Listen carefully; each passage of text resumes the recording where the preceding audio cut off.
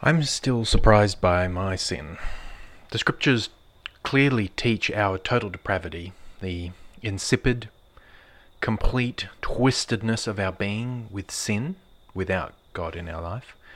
But I still get surprised at the seemingly endless capacity I have for sin.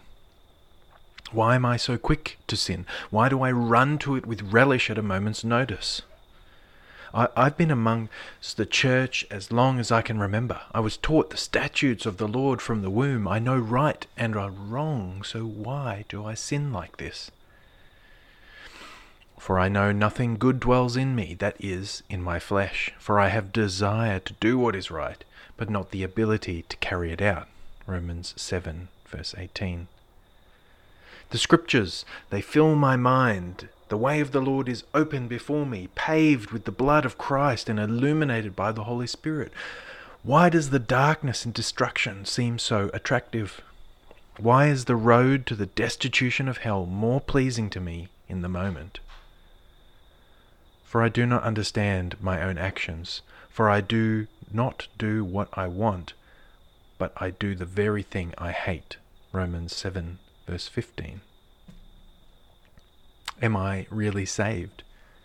If I truly belonged to Christ, wouldn't my soul be so captured by his radiance that I would throw off any encumbrance on the way to salvation?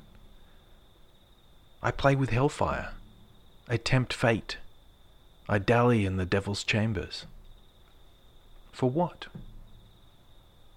What will it gain me? It gains me guilt and shame. How can I gather with and sing God's praises as a holy people and then bow to my passions as if God's holiness means nothing to me? What hope is there for one as terrible as me?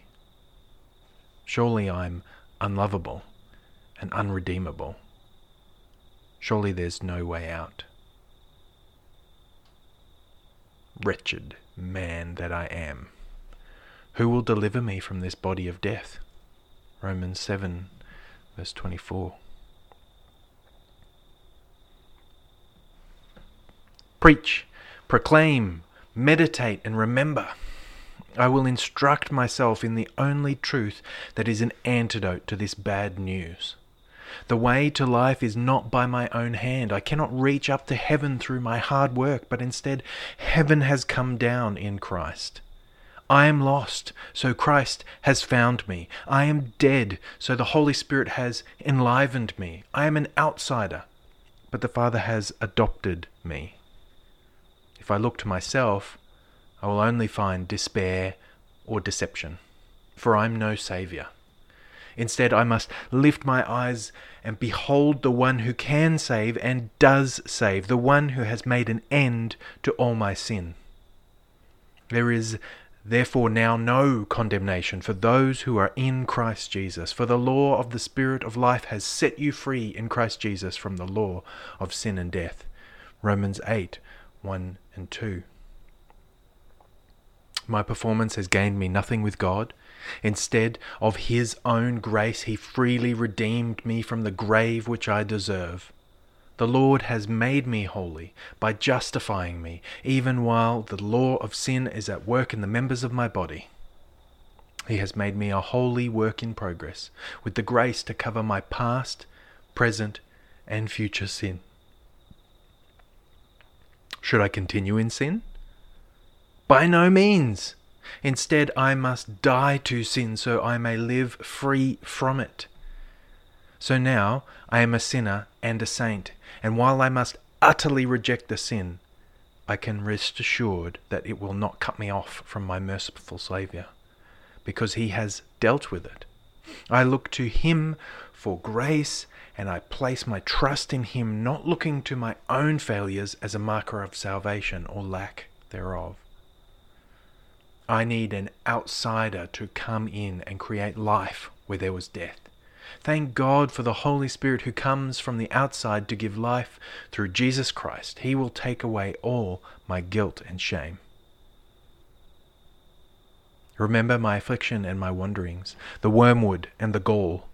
My soul continually remembers it, and is bowed down within me. But this I call to mind, and therefore I have hope. The steadfast love of the Lord never ceases. His mercies never come to an end. They are new every morning. Great is your faithfulness. The Lord is my portion, says my soul, and therefore I will hope in him. Lamentations 3, verses 19 to 24. And if Christ is in you, although the body is dead because of sin, the Spirit is life because of righteousness. If the Spirit of him who raised Jesus from the dead dwells in you, he who raised Christ Jesus from the dead will also give life to your mortal bodies through his Spirit who dwells in you. Romans 8, verses 9 to 11.